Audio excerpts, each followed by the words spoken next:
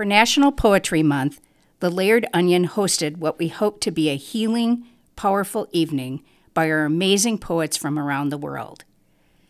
Our event was Zoom bombed by folks that propagated a hateful agenda.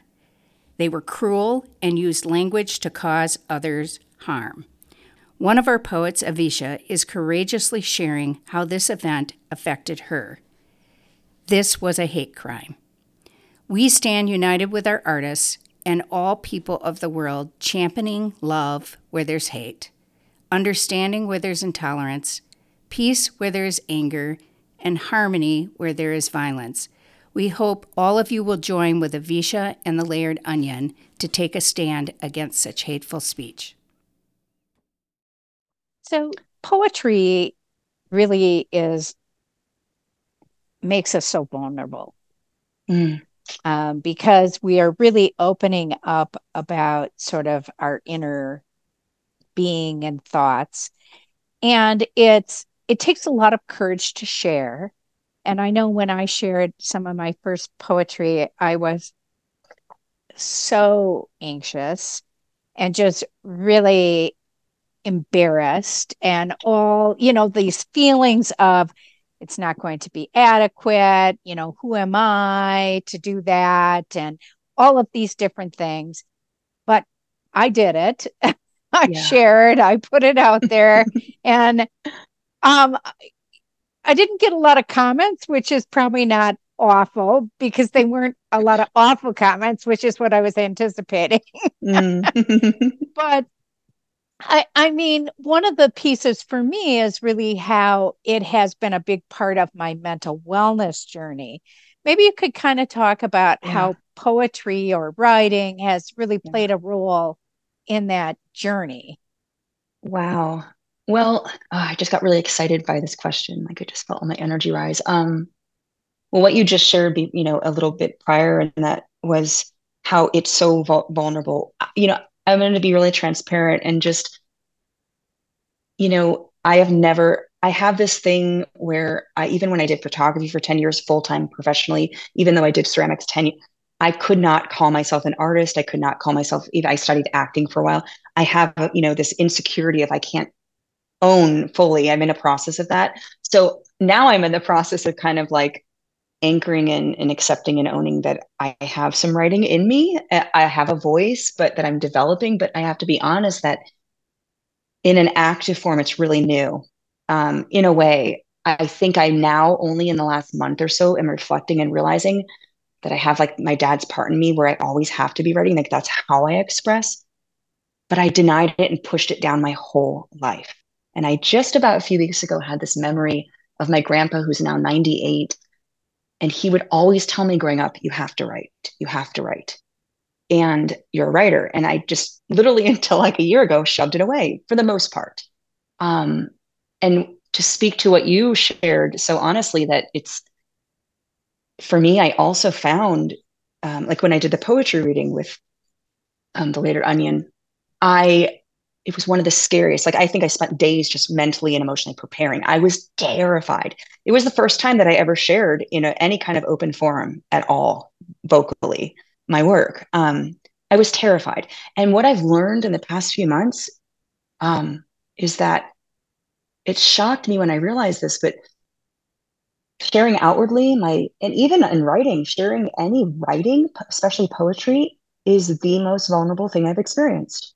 Even more than sharing the rawest, personal narrative stories and storytelling up on a stage, which I've been totally doing for the last year and I'm in love with it. It is the most vulnerable thing I've ever done. It like blew me away when I first experienced that. So I really understand what you just shared. Yeah, it's just, it's really putting yourself out there. And then for us to have the event that you talked about, so excited for us to have this event where our poets would share their poetry and we could really have this place that we hoped would be a supportive environment. And then to have it turn out to be infiltrated by a group full of hate in their hearts. Maybe you could talk a little bit. You came really hoping to have this be a first experience, and then it was a nightmare. And just, I just cannot say what a horror it was. Yeah, and hearing you say that even in this moment, though it's been a few months, is the first thing that comes from me is it feels really validating. I think I'm so alone. I'm isolated a lot in the, being in Chicago and just kind of been what I've been going through. So to hear you even say that again right now feels really validating. Um, ah, yeah, that was horrific. And I think my nature often is I just kind of shut down, and I am such a resilient, strong person. You kind of have to be when you've gone through a lot, um, which I have. And because of that, I mean, I'm going to be really blunt here, but I think the biggest thing it triggered for me, um, just hearing the horrific, vile, assault. It was verbal assaults. There was nothing short of that, and death threats. It was really horrific. But I think for me, it not knowing till after, it triggered a lot of some PTSD just from like a lot of, and I don't want to label it just as male violence, but it happened to be male violence on the call, but I think it really unknowingly at first re-triggered a lot of abuse I had experienced in my life. Male violence, male abuse, verbally and physically, and just gonna, I want to be open.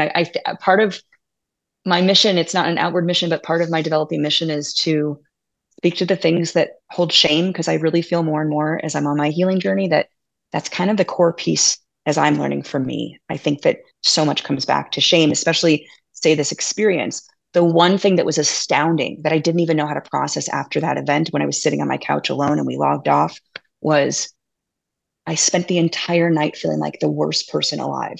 I thought I was a horrible, horrible person, partly probably because of the vile things they were saying to me, but also, I think it just re-triggered, as another artist had shared that I didn't even recognize until she posted on Instagram, was it activated her CPTSD. And, that's the beauty in our community connection. And right, even you and I getting to talk right now, it's like to feel so alone and not even understand where these feelings were connecting and all the traumas after that experience. To have her post gave me voice to what I didn't understand. I thought I was alone in it. So there was this massive, like exhale of, not that I ever want anybody to go through that, but I'm not alone. Oh, that's what I'm feeling, So it really rocked me. It was pretty brutal in how it landed with me, and it affected me for quite a bit. Um, but one thing that really helped me in truth was I immediately, I don't know, I often, people don't understand I have the capacity to do certain things, but something in me, but I was able to sit myself down a few days after that actual experience, had an open mic for storytelling that Tuesday. And I wrote it out, and I got on the stage and I spoke to it.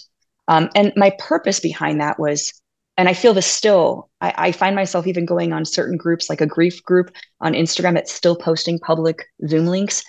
I feel like after that experience, it's part of who I am. I wanted to like advocate and just, if I felt like if I could prevent one more person from experiencing what we did, what I did, then that would be worth it. But I turned it into sharing a very vulnerable story, because I figured, okay, so if there's 30 to 50 people in the crowd, that's 30 to 50 people that are on Zooms in some capacity and that can share it with them. I just felt like all those tentacles can go out. So I channeled it into storytelling for my healing, but also in helping kind of support other communities. That's how I Well, supported myself. thank you for that. And I can't tell you, well, you know how much we appreciated all of your strength and the group really supporting one another and frankly supporting us, because we were so horrified. And I still can't wrap my head around how people can have such vitriol and intention to harm. And I have come to the conclusion that I I hope I never can put my head around it, Yeah. because maybe if I understand it, then I've become too callous, too, I don't know. But I personally can just not wrap my head around it, and wanting to injure people in such a way, it's just. But from Yeah. that, I do think there was power in community, Yeah. and that I know I felt the power in the community, and I certainly hope you did. It sounds like you Yeah. did a bit. Yeah. Yeah, I will say, I don't want to, is part of me doesn't want to spend too much time on the hate and just the vile nature of it. I have to be honest, I grew up like really, I grew up almost in this, this very, not religious, but very spiritual upbringing. My dad was a big meditator, when I was born in the 70s, super into yoga, meditation, health. It was just this very kind of, I don't want to say all love and light, but in a way, I grew up in this, what we now label as like all love and light kind of. And because of that, if I'm really honest, part of my process at this stage in my life, unfortunately, has been waking up to the fact that there is, I don't really use the word evil a lot, but like dark energies, like really that kind of, and I refer more to energy. That's what I relate to. But I think part of my process in the past, especially after this experience and what led me to leave LA, is this like, I didn't have an awareness that there were people uh, that had this capacity because it wasn't in my realm of existence. And so it's been a very hard wake up for me in some ways to even try and wrap myself around. And I'm a very curious person, and I have like a thirst for understanding. So for me, I have been, not trying to put myself and understand that, but at the same time, I have been, even leading up to this talk today, I've been exploring like how do I hold hate? Like, what does hate mean to me, or what is my understanding of it? Like, right. And the only thing I can come to for myself is the few times where I have, as vulnerable as it is to share, like I've experienced feeling hate. I feel like most humans have some capacity for most feelings. Um, but no, I don't have the capacity. Thank goodness we don't have the capacity for that. But at the same time, for me, what I kind of came to this weekend is hate for me, when I have experienced the feeling of what I would label it as, I was so hurt. Like I was deeply, deeply, deeply hurt. And nothing excuses any actions on the outside that harms other people. But I think I was just trying to touch into that human part of like, well, what is the source of that? Trying to have some, I'll never understand it, like you said, but like, that's all I could come to was when I felt like, and even when I've said like to my, either as a child or like, I'd say maybe a few times as an adult, like my mom, we've had a very hard relationship on and off. And there was a few times last year where I felt so abandoned, so deeply triggered in that abandonment wound, that I actually remember feeling and saying to myself, like, I hate her. Like, I don't hate her, but it was the only word I could find for the depth of the pain I felt. Now, I'm not saying that's the same for these horrible, people. But what I hear you saying is in some ways, what you were tapping into ultimately is somewhat the core of what must have, they took such hurtful feelings and they've built on it, not in a positive way, but in a really divisive and terrible way, but probably initiated as hurt in some way, shape, or form. I mean, of course, I can never speak for another person because I'm not their lived experience, but I would say it's the best that I can come to trying to gain just to try and grasp some sense of, right? I think that speaks to it. Yeah. Yeah. So I know what I would really love is to hear another poem from you if you would be open to sharing. Sure, I'd be happy to. There was actually a poem that was interrupted. I was actually really happy that I didn't get to it because it's such a vulnerable kind of deep piece for me. But there was a piece that I didn't get to finish because when this incident happened, I was in the middle of reading, as you know. But yeah, I will share another piece. This piece, um, it's called "I Forgot to Tell You," or that's what I've titled it for now. I forgot to tell you how much your love touched me, the way you intertwined all your unending creativity, sitting with me, large blank book open page to page with all the colors you and I exquisitely at play. I forgot to tell you how the way you introduced me to nature gifted me. The long drives in winter at 4 a.m. to sit with the herds of deer, expanding across the landscape to wake up in the rear, with 50 sets of eyes, round and wide, on my brother and I.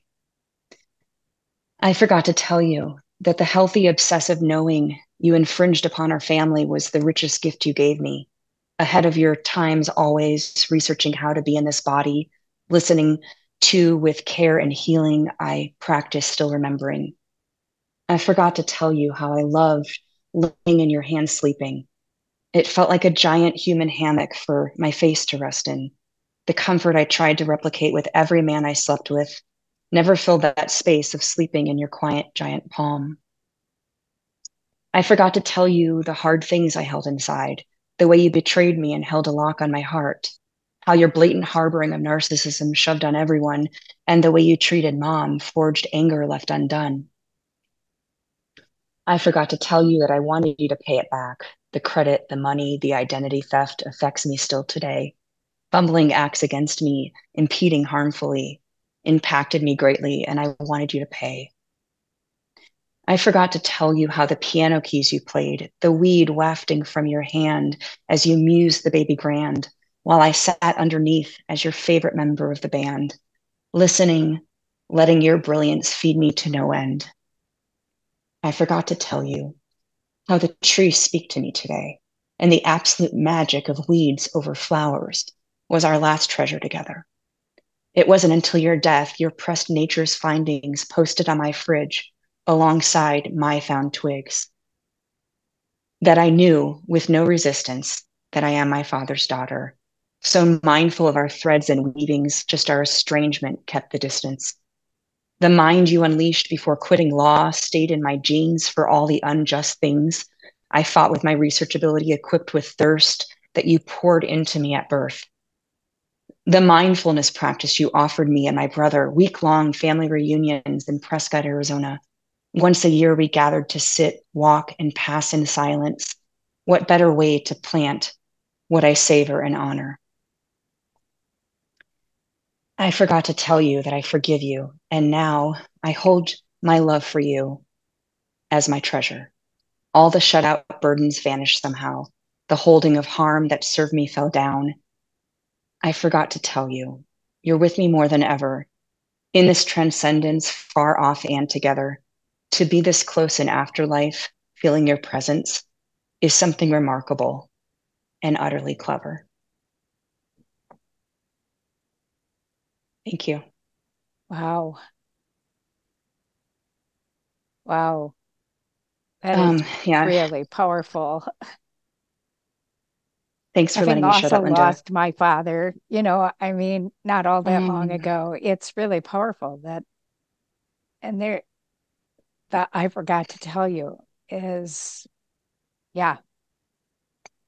Yeah, I'm in this, I think I'd mentioned in the beginning or prior with you that my back had gone out. I think it was just a lot of loss, a lot of grief. Your body's, I believe in the connectivity of it. So when I was unable to literally do anything for months, I found myself finding this 5-day free writing workshop opportunity. And it was with this woman who runs Wild Writing. And it's this working off of poetry and just free writing for 15 minutes, hand to paper, not stopping. And I will say that this practice, this community that I found in Wild Writing has absolutely changed the trajectory of my life. And that's why I even submitted the first poem that I read to the shallot. And thank you. I didn't know that your father passed, and I'm sorry to hear that. Deep empathy for that. I think that like my whole body's shaking. I get like energy moving, and that's the first time I've read that piece aloud. And so it's just interesting. I welcome this kind of shaking. This level of I love that. It actually just reminds me that I'm actively alive, and full of feeling. And when you lose a parent, yeah, which for someone who's not lost a parent, you can't describe it. There's just no describing. No. And there is a constant, I wish I would have. I wish I would have asked, or I wish I knew that now. That I don't. Yeah. or processing things that you just never processed, whether you were just saving it for another day because unconsciously, probably mostly, but yeah, it's very powerful, Avesha. Thank I you. really, and obviously I've got little tears. So as Thank I you. ponder my own father's passing, which was unexpected as well. Wow, Linda. So, and not age wise, but it just happened very suddenly. And so therefore it was unexpected. And it brings a different dynamic for sure. Right. And I know I mentioned it in the poem I just read, but we were estranged for a few, for some years before. So it adds a whole layer that I wish on no one. And it wasn't until after that, finding, going back to Arizona and my brother and I clearing out his mobile home where he was living and finding, I won't share too much, but remembering and realizing that even in what took place that led us to being estranged for a period, I was my daddy's little girl. I was his firstborn. He raised me when my parents divorced at 5. So it wasn't until so much that I uncovered that I was gutted, floored, and overwhelmed with my love for him. And I won't share it now, but I will say that it references in the poem I just shared, if it's okay that I share this. When I got the news last August, I had a pretty overwhelmingly physical experience. And after that, I ended up somehow out of body, completely taking the train downtown to go to my last acupuncturist appointment with my intern. And I had the most miraculous healing experience I've ever had in my life, like ever. Like everything washed over me. And I won't go into all the details, but all the hurt, all the pain literally disappeared. It's not like I'm still not navigating, as you said, the process after, but all I have been filled with since that day, since that experience on that acupuncture table is immense love. I don't have all the words for it yet. And I haven't really talked about it outwardly so much yet. But writing, I do have a poem about it. It is, all I can say is I'm grateful for that. I'm grateful that I have a heart connection. It's almost like I believe sometimes that we can have, or for me, I can speak for myself. I almost feel in some ways in the last 10 months since he passed that I'm able to relate to him in a different way that we weren't able to in the human form. And that may not make sense to everybody, but there are aspects of our connection that are even more pure now. And I don't know I won't elaborate on that, but it goes back to what we were sharing about before, that there, even in the depth of the pain and the trauma of it all, there is beauty. It goes back to that first poem that you had, there is, I'm finding beauty. It is feeding. Well, beauty. And I really have a very broad view of spirituality and know that I often feel like it's like I'm running into particles of my folks. And that at that moment I gained some wisdom that I might not have had. I love that. So yeah, so I can oh gosh, I love that, Linda. Sorry. Particles is gonna stay with me. Yeah, I do. I just really feel that. So wow. Well, I have to tell you that this has been just really a wonderful conversation. And one thing I guess I really wonder is what message would you want to communicate to your younger artistic self now that you've found a voice with your writing, you're more expansive in your ceramic journey. You obviously had all this creativity young and got pushed away, but you came back to it. And now you're doing garden gnomes. How exciting. Yeah. Garden art.